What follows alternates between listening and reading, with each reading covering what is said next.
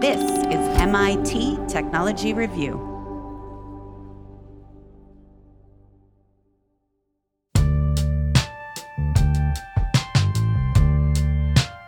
As more and more companies put artificial intelligence into their products, they need data to train their systems. And we don't typically know where that data comes from. But sometimes, just by using a product, a company takes that as consent to use our data to improve its products and services. Consider a device in a home, where setting it up involves just one person consenting on behalf of every person who enters. And living there or just visiting might be unknowingly recorded. I'm Jennifer Strong. In this episode, we bring you a tech review investigation of training data that was leaked from inside homes around the world.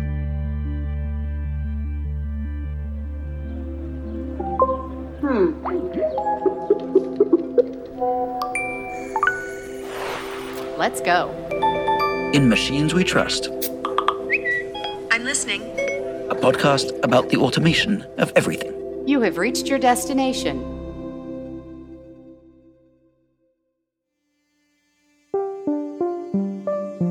Last year, someone reached out to a reporter I work with and flagged some pretty concerning photos that were floating around the internet.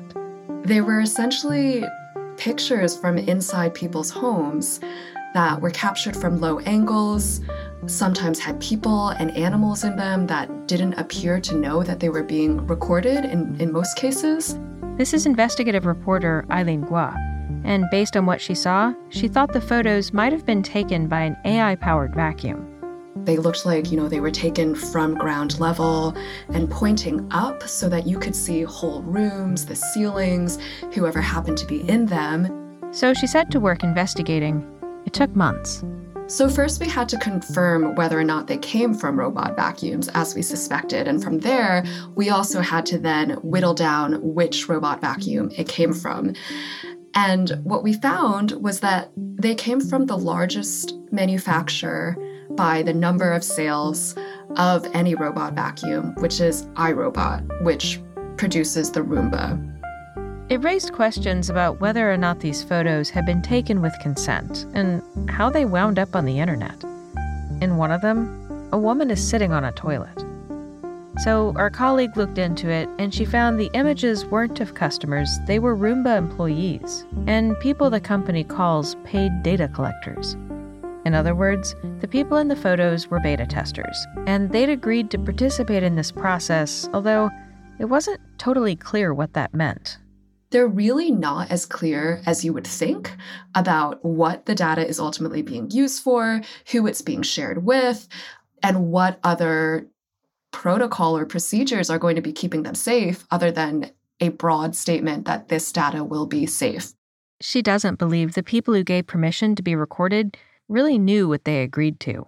They understood that the robot vacuums would be taking videos from inside their houses, but they didn't understand that, they would then be labeled and viewed by humans, or they didn't understand that they would be shared with third parties outside of the country. And no one understood that there was a possibility at all that these images could end up on Facebook and Discord, which is how they ultimately got to us. The investigation found these images were leaked by some data labelers in the gig economy. At the time, they were working for a data labeling company hired by iRobot called Scale AI. It's essentially very low-paid workers that are being asked to label images to teach artificial intelligence how to recognize what it is that they're seeing. And so the fact that these images were shared on the internet, it was just incredibly surprising given how sensitive they were. Labeling these images with relevant tags is called data annotation. The process makes it easier for computers to understand and interpret the data in the form of images, text, audio, or video. And it's used in everything from flagging inappropriate content on social media to helping robot vacuums recognize what's around them. The most useful data sets to train algorithms is the most realistic, meaning that it's sourced from real environments. But to make all of that data useful for machine learning, you actually need a person to go through and look at whatever it is, or listen to whatever it is, and categorize and label and otherwise just add context to each bit of data. For self-driving cars, it's an image of a street and saying, this is a stoplight that is turning yellow. This is a stoplight that is green. This is a stop sign. But there's more than one way to label data. If iRobot chose to, they could have gone with other models in which the data would have been safer. They could have gone with outsourcing companies that it may be outsourced, but people are still working out of an office instead of on their own computers. And so their work process would be a little bit more controlled. Or they could have actually done the data annotation in-house. But for whatever reason, iRobot chose not to go either of those routes. When Tech Review got in contact with the company, which makes the Roomba, they confirmed the 15 images we've been talking about did come from their devices, but from pre-production devices, meaning these machines weren't released to consumers. They said that they started an investigation into how these images leaked. They terminated their contract with Scale AI, and also said that they were going to take measures to prevent anything like this from happening in the future. But they really wouldn't tell us what that meant. These days, the most advanced robot vacuums can efficiently move around the room while also making maps of areas being cleaned. Plus, they recognize certain objects on the floor and avoid them. It's why these machines no longer drive through certain kinds of messes, like dog poop, for example. But what's different about these leaked training images is the camera isn't pointed at the floor. Why do these cameras point diagonally upwards? Why do they know what's on the walls or the ceilings? How does that help them navigate around the pet waste or the phone cords or the stray sock or whatever it is? And that has to do with some of the broader goals that iRobot has and other robot vacuum companies has for the future, which is to be able to recognize what room it's in based on what you have in the home. And all of that is ultimately going to serve the broader goals of these companies, which is create more robots for the home. And all of this data is going to ultimately help them reach those goals. In other words, this data collection might be about building new products altogether. These images are not just about iRobot. They're not just about test users. It's this whole data supply chain and this whole new point where personal information can leak out that consumers aren't really thinking of or aware of. And the thing that's also scary about this is that as more companies adopt artificial intelligence, they need more data to train that artificial intelligence. And where is that data coming from is a really big question. Because in the US, companies aren't required to disclose that, and privacy policies usually have some version of a line that allows consumer data to be used to improve products and services, which includes training AI. Often, we opt in simply by using the product. So it's a matter of not even knowing that this is another place where we need to be worried about privacy, whether it's robot vacuums or Zoom or anything else that might be gathering data from us. One option we expect to see more of in the future is the use of synthetic data, or data that doesn't come directly from real people. And she says companies like Dyson are starting to use it. There's a lot of hope that synthetic data is the future. It is more privacy protecting because you don't need real-world data. There have been early research that suggests that it is just as accurate, if not more so. But most of the experts that I've spoken to say that that is anywhere from like 10 years to multiple decades out.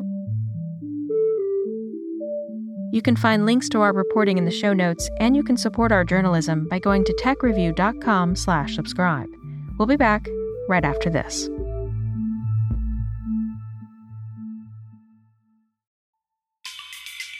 Hi, this is Brian Bryson, Director of Event Content and Experiences here at MIT Technology Review. I'm popping into this podcast to invite you to our upcoming AI conference, MTech Digital. MTech Digital is MIT Technology Review's executive briefing on artificial intelligence, its implementation, and impact on business and society. If you're tasked with integrating AI into customer offerings or using AI to streamline operations, this is your once-a-year opportunity to meet and network with the peers and leaders on the cutting edge of AI. Learn more about this exclusive event at mtechdigital.com.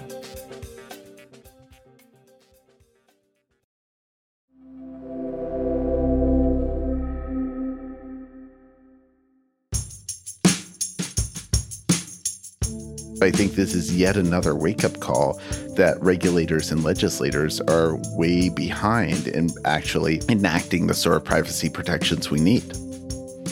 My name's Albert Fox-Khan. I'm the Executive Director of the Surveillance Technology Oversight Project.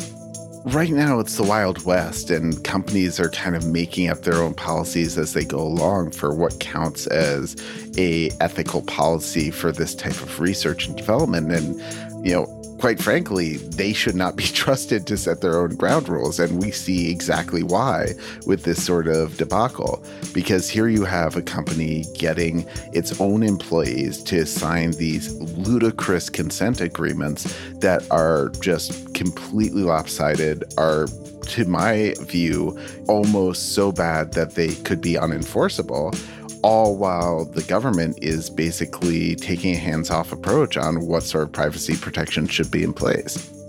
He's an anti-surveillance lawyer, a fellow at Yale, and with Harvard's Kennedy School. And he describes his work as constantly fighting back against the new ways people's data gets taken or used against them.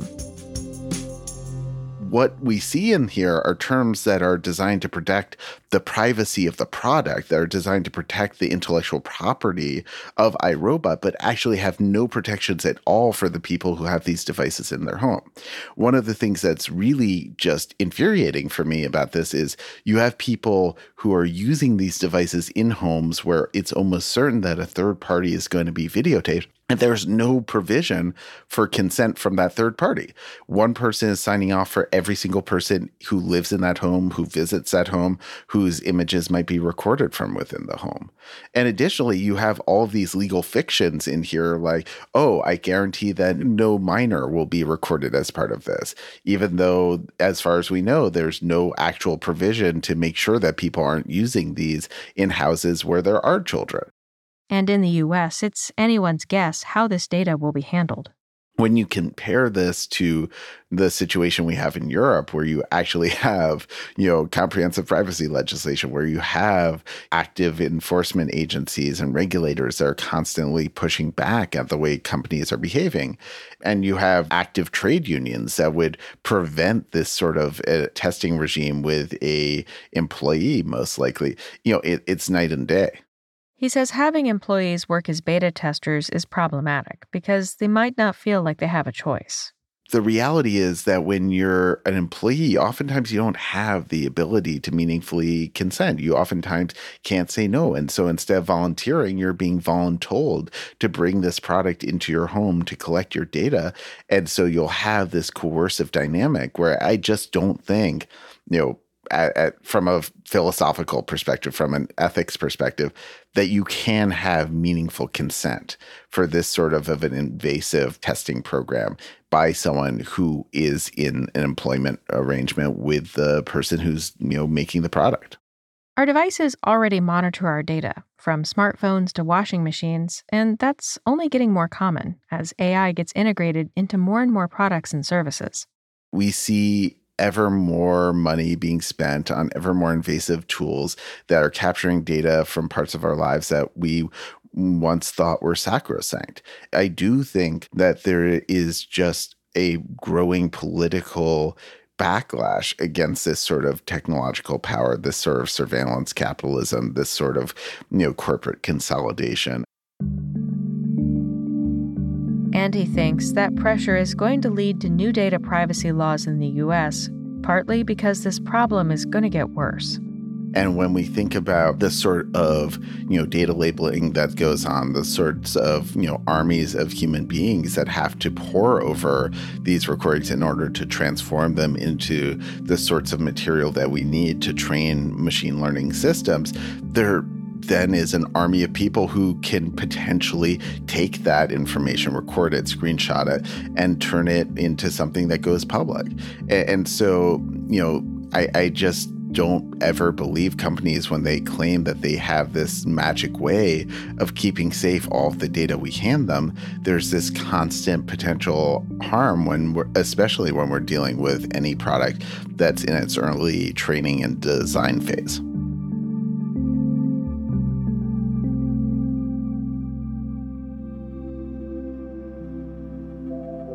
This episode was reported by Eileen Guo, produced by Emma Silikins and Anthony Green, edited by Amanda Silverman and Matt Honan, and it's mixed by Garrett Lang, with original music from Garrett Lang and Jacob Gorski.